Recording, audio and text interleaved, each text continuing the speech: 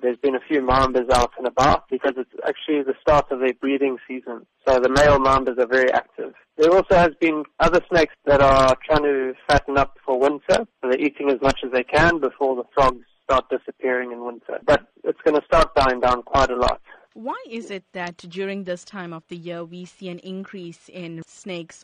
They try not to eat too much because snakes need warm weather and heat to digest their meals. So in summer, that's not a problem. But in winter, it does get cold and they struggle to digest their food. Which are the more common snakes that one should be on the lookout for? Well, in Durban, we have quite a lot of Mozambique spitting cobras. They are very common. In areas that border valleys, there are black mambas around. Those are two snakes which do have potentially lethal bites. But they're not looking for people. They don't want to bite people. They're a lot more scared of us than we are of them.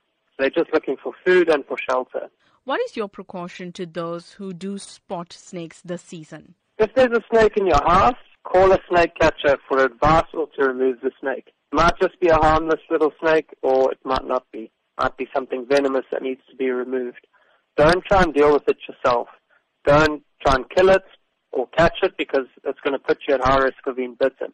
If you're outside in the garden and you see a snake, just keep away from it and move away slowly. But as I said, don't live in fear of snakes. Just treat them with a bit of respect and they'll leave you alone.